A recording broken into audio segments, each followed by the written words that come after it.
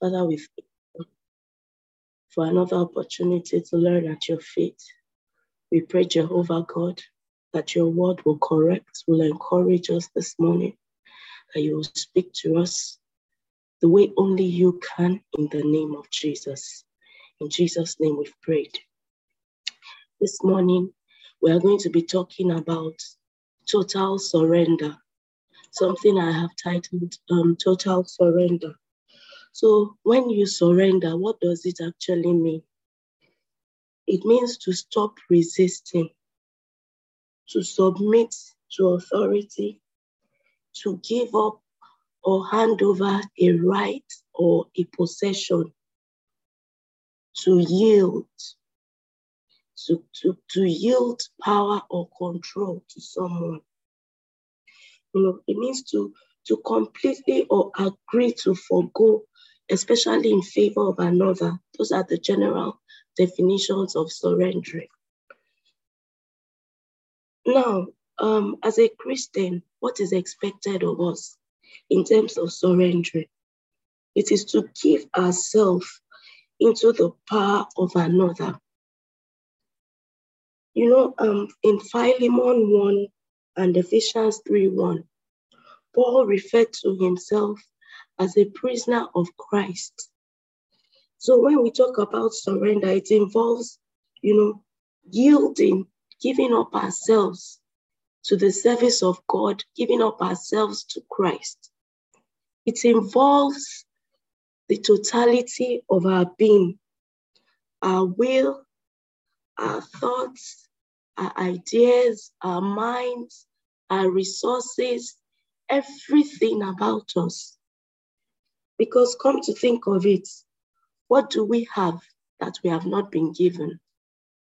The life that we live, the resources that we have, the gifts, the talents of God, everything about us. It is what we have been given. Remember, we came into this world with nothing, not even with clothes, with absolutely nothing. We came into this world. So we are expected as Christians to live a life of total surrender. We usually sing. We say, my life, my soul, my mind, it belongs to you. Yes, I surrender. But this morning, the charge to us, to each and every one of us, myself inclusive, is that we should surrender totally to God. We should not pay lip service to surrendering. Yes, it is easy for us to sing it, and I'm sure we have the best of intentions when we sing that we surrender all to Him. But the charge this morning is that we should surrender truly in our minds, in our actions and reactions. We should live a life of total surrender to God. 2 Corinthians 5:14-18. I'm going to be reading from 2 Corinthians 5:14-18. And it says, either way, Christ's love controls us. Since we believe that Christ died for all, we also believe that we have all died to our old life. He died for everyone so that those who receive his new life will no longer live for themselves. Instead, they will live for Christ, who died and was raised for them. So we have stopped evaluating others from a human point of view. At one time, we thought of Christ merely from a human point of view. How differently we know him now. This means, verse 17, this means that anyone who belongs to Christ has become a new person. The old life is gone. A new life has begun. What is this scripture saying to us? It is talking about us when we give our lives to Christ. It's talking about when we surrender our lives to Christ. It is saying that the love of Christ controls us. Sometimes things happen to us. We go through life experiences. Probably someone offends us or something. And then we just laugh and we say to that person, you don't know me. Or we just say, you really don't know me. If you knew me, you wouldn't do that. Oh, what a pity, you don't know me. Who are you? You are a dead man in Christ. You are a dead woman in Christ. You are the one that has totally surrendered yourself, your being, to Christ. So we don't truly know you anymore because we have stopped to evaluate you from a human point of view. I like the way another translation puts it. I think it's the New King James. The King James translation. It says that henceforth we know no man after the flesh. Yet though we have known Christ after the flesh, yet now henceforth we know him no more. Therefore, if any man be in Christ, he is a new creature. So yes, you are a new being. You are a new person. So let us, when we in our reactions, let us stop making reference to the old man. Why should we stop doing that? It is because we are not reformed. We've heard it before. We are not rehabilitated. We are living a new life. We have been recreated. So you are not a former fighter. You are not a former grudge keeper. You are not a former malice keeper.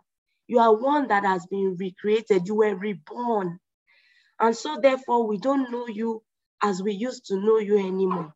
So in case we've been referring to ourselves when things happen to us, in our actions, in our reactions, let us change the way let's change the way we speak, the way we react, because we live a life of total surrender to Christ. That means we don't live to please ourselves anymore.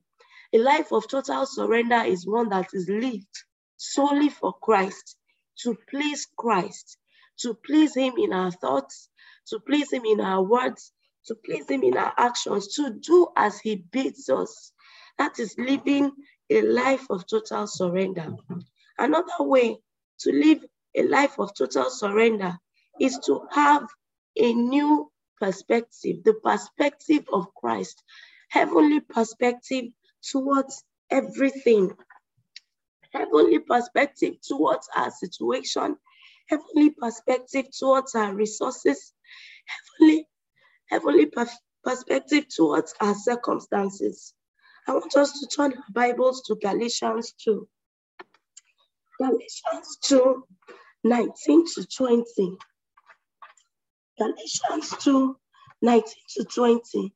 And it says, for when I tried to keep the law, it condemned me. So I died to the law. I stopped trying to meet all its requirements so that I might live for God. So this is just to buttress the last point, that the life that we live, we now live for God. That means we ceased to exist as we lived before God. Our lives before we met Christ is now gone. We are dead in Christ and we are resurrected with him. And so therefore we now live for God. So what is the evidence that we have surrendered? What is the evidence that we are in total surrender to Christ? One of the evidence is our commitments. Are we committed to the gospel? Are we committed to Christ? Have we pledged our allegiance to Christ, to the service of God? That is one of the evidence of total surrender. You cannot surrender without being committed. So if we look at Matthew 10, 37 to 39. Matthew 10, 37 to 39. Matthew 10, just one moment to get to the scripture. Okay. It says, if you love your father or mother more than you love me, you are not worthy of being mine or if you love your son or daughter more than me, you are not worthy of being mine. If you refuse to take up your cross and follow me, you are not worthy of being mine. If you cling to your life, you will lose it. But if you give up your life for me, you will find it. Total surrender. So when we give our lives, we have totally surrendered our lives to Christ. Another synonym that we can use is submission. Submitting to the authority of Christ. Totally surrendering ourselves to Christ. So nothing else above Christ. Not our lives, not our children, not our jobs, not our marriages, nothing above Christ. Total surrender means Christ takes priority, the center stage of our lives. So if we attempt, like I said when in the introductory message, I said, what do we have that we have not been given? Even this life can be required of us at any moment. You can have today and not have tomorrow. There are seasons in life. There are seasons in life. We know that God is our total sufficiency, and that is why we don't depend on what we have. We don't depend on who we have. Paul says, I count it all loss, all my achievements. I count it as nothing for the sake of Christ. That is a life of total surrender. That is a life of total surrender to Christ. Whoever we think we are, our position, our status, whatever, we relinquish it. We count it as nothing for the gospel's sake, for the sake of Christ. We don't put our focus in it. We don't love any other, even ourselves, our lives. The Bible says that even if you cling to your life, if you hold on tenaciously to your life, you will lose it. What is it saying? It means that don't insist. Don't try to be in control of your own life. Don't try to be in charge. Don't try to live the life as you please. You have to live for Christ. Living a life of total surrender, because it is in a life of total surrender that we discover purpose. It is in a life of total surrender that we truly start living. What that scripture is saying is that it's not that God will kill us. God is not a killer. So if you choose to cling to your life, you will never discover the purpose of God for you, because God will never be in control. If you don't put him, if you don't make him priority, if you don't let Christ be the center, be at the center stage of your life, you will never truly start living. Total surrender involves having an eternal perspective of life. Another scripture that I want us to read is Matthew 16. Matthew 16, 24 to 27. Matthew 16, 24 to 27. And it says, then Jesus said to his disciples, if any of you wants to be my follower, you must turn from your selfish ways. Take up your cross and follow me. If you try to hang on to your life, you will lose it. But if you give up your life for my sake, you will save it. And what do you benefit if you gain the whole world but lose your own soul? If anything worth more than your soul? So as we said earlier, what is worth more? What is our soul worth? What is the cost? What is the price of our soul? Remember, everything is fleeting. This world is fleeting. It is all temporary. So we must live a life of total surrender to Christ. We cannot afford to be selfish. A life of total surrender is doing as he bids us, obeying, living a life of reconciliation, reconciling men to Christ. We've said that this is the month of soul winning, Let us go out. Let us preach the gospel to people. Let us go out. Naturally, it might not be convenient. It will be inconvenient. We have tight schedules. We have things to do. We have commitments in other areas. However, if we truly have living a life of total surrender, we will make time. Just as we make time for other commitments in our lives, we will make time. We will be sold out to Christ and to the cause of the gospel. Living a life of total surrender. We cannot afford to be selfish. We cannot afford to be selfish. It says that we should turn from our selfish ways. We should turn from our selfish ways and we should take up our cross. Taking up our cross, identifying with Christ, doing as he bids us on a daily basis, winning souls in our actions, in our reactions. When that person in the office, when that person offends you, when that person in church offends you, when that person at home, when your neighbor, even your spouse, even your children, when they offend you, when things happen, when life happens, when life throws things at you. Living a life of total surrender. I want us to quickly look at examples of those that surrendered in the Bible. An example that I love so much is the example of Mary. Luke chapter 1, 26 to 38. Luke chapter 1, 26 to 38. Because of our time, we're just going to quickly run through it. It says that in the 6th month of Elizabeth's pregnancy, God sent angel Gabriel to Nazareth, a village in Galilee, to a virgin named Mary.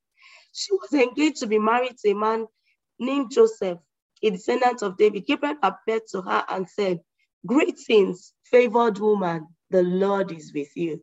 Every time I read this scripture, it doesn't cease to amaze me that, the angel said, "Favored woman, you are a favored woman." So let's try to imagine it in our own climate. So you are a single lady, you are a virgin, and someone says, "Greetings, favored woman, the Lord is with you." A lot of times, most of us will not yet wait to listen to the second part of the message. We will just keep rejoicing and leaping for joy that God has remembered me. God has remembered me. The Lord is with me. Now look at the favor that God said is with her. The favor that God showed her. God said that she will conceive and give birth to a son. She will conceive and give birth to a son. That is good news, isn't it? So yes, she will still be rejoicing. Oh, glory to God. God has remembered me. I will conceive and give birth to a boy. She doesn't come to think of it. But I am a virgin. I am not known any man. And look at the favor. The angel replied, "The Holy Spirit will come upon you, and the power of the Most High will overshadow you." That is how you will get pregnant. Not through someone, not through intercourse. You are going to get pregnant because the Spirit of God will overshadow you. That is the favor. In another way, in today's world, someone may say, "God, I don't want this type of favor. God, why not since you can do all things, since there's nothing impossible for you, why not just allow that baby drop and let the baby just be found at my doorstep so that it saves me the shame of carrying a pregnancy and having to explain." How many people do I want to tell? Is it a credible explanation to say that I am carrying the child, I am impregnated by the Holy Spirit? That is the life of total surrender. She surrendered. She was from a humble background, a poor background. She was not rich. She surrendered to Christ. What did she say? She said, "Be it unto me according to your word." That is a life of total surrender. Now, the favor that God also graciously gave to her was to see her child die. Death on the cross, nailed to the cross. Of course, she did not know that at the beginning. But again, that was a life of total surrender. To say that this child that you have given me is actually not mine, but yours. To fulfill divine purpose, to fulfill divine destiny. You know, a lot of times we chart the course for our children, and rightfully so. Sometimes we have the obligation as parents to look out for them. However, we cannot do it on our own. We need to yield to God, because each person, each child, each person, each individual, we have our calling, we have the calling of God over our lives. So, a life of total surrender. She said, I am the Lord's servant. Be it unto me according to your word. Is that what we are saying to Christ this morning? Is that what we are saying to Christ every day of our lives? Are we saying to Christ, be it unto me according to your word? Are you saying to Christ, I will do as you bid me, whatever the cost? Is that our attitude towards the gospel? Is that our attitude to Christ? Are we living a life of total surrender? Another example that I like to use is the example of Joseph. In Matthew 1:18, Matthew chapter 1 and verse 18, the example of Joseph. That is another interesting read, 18 to 25. So it introduced that this is how Jesus was born. His mother was engaged to be married to Joseph. Now, before the marriage took place, she became pregnant. And Joseph, because he was a good man, he did not want to disgrace her. So he decided, to break the engagement quietly. A very good man. And then, as he considered breaking up the engagement, the angel again appeared to him in a dream and said, don't be afraid to take Mary as your wife, for the child within her was conceived by the Holy Spirit. Again, I like to say that in this climb, imagine that you are a single man, and then someone you are betrothed to, engaged to, gets pregnant, and you have a dream that child, is from the Holy Spirit. It is the Holy Spirit that impregnated that lady. So don't break it off. A life of total surrender. The example of Joseph.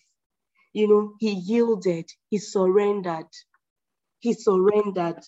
And he says that you will call his name Jesus. And then from there henceforth, Joseph's life became all about Jesus. So at one point, it was Bethlehem. At another point, angel will come again. It was Egypt. At another point, angel came again. Go back to Israel. The angel kept appearing. Some of us will keep our eyes wide open and we say, I will refuse to sleep so that no angel will come and tell me something again. A life of total surrender. He kept surrendering, yielding. To surrender is to stop resisting. Is there any way that we are resisting? Are we resisting Christ? Are we resisting what he has said to us?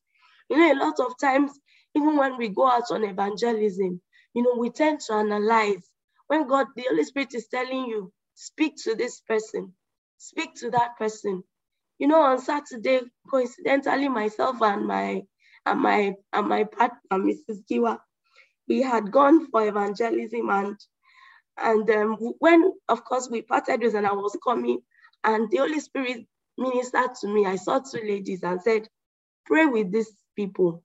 And I was like, Holy Spirit, you can discuss with the Holy Spirit. I said, Holy Spirit, they said that we should go out in twos, 2 by 2. Jesus Christ sends them out in twos. My partner is not here. Let me just be going, JJ. So I walked past those ladies. And then I remembered, total surrender, doing as he bids you. So I walked back and I said, excuse me, sisters, do you mind if I pray with you? I was surprised. Immediately they dropped what they were doing. In fact, one of them quickly tied her scarf and I prayed. And I finished praying and I walked away. And the Holy Spirit again said, is that all? Is that all? Won't you collect their numbers for follow-up? Is it a one-off thing? Is this not soul winning? And I said, but you said I should pray. Why did you tell me at that point that I should collect their number? It was just prayer. So I walked back. I did 3 minutes walk, but I remembered doing as he bids you, a life of total surrender. So I carried myself back again. And I said, I'm so sorry, sisters. I didn't even ask, are you Christians? Are you born again? Do you know Jesus? Of course, they said, yes, we know Jesus. We are born again. I said, okay, I would like to take this further. I would like to have your numbers. And of course, they gave me their numbers. That's just an example of us not resisting. Do not resist. Do not resist. Yield, yielding, living a life of total surrender. Another example that I like so much is the example of Paul and Silas. In Acts 16, from 22 to 34, Acts of the Apostles, 16, 32 to 34, when the disciples, when they were beaten, it says that they were beaten. It says that they were beaten with rod. They commanded that they should be beaten with rods. And they were severely beaten and they were thrown into prison. And so the jailer ordered to make sure they didn't escape. So the jailer put them into the inner dungeon and clamped their feet in the stocks. Around midnight, Paul and Silas were praying and singing hymns to God. A life of total surrender. Imagine that. And they did the right thing. No, it's not that they did the wrong thing. They were beaten with rods. Their feet were put in stocks. Yet, what did they do at midnight? It is only people that have surrendered totally to Christ that can do that. They started praying. They started singing. They started praying. They started singing. And you know what? I bet to say that even if nothing had happened, they would have continued. They would have done it with joy, serving God with joy, serving God with gladness. But guess what? The Bible says suddenly there was a massive earthquake. And then, of course, the prison doors were wide open. You know, sometimes another person can see it as, oh, this is divine intervention. God does not want me to stay put. But you know what? They did not choose to be selfish. They remained because the jailer was about to kill himself because he knows the consequence that the people that they've put in his care, they cannot be found anymore. But Paul and Silas, they lived a life of total surrender. So our charge this morning is that we should live a life of total surrender to Christ. We should humble ourselves before Christ under the mighty arm of Christ, living a life of humility, a life of obedience, a life of consecration, doing as he bids us, no matter the cost. Father, we thank you for these words that have come to us today. We thank you for grace. We thank you, Father, because even as you have called us, you have enabled us to indeed surrender wholly and totally to you. Thank you, Father, for helping us. Thank you, Father, for strengthening us. In Jesus' mighty name we've prayed. Amen. Thank you and have a wonderful day.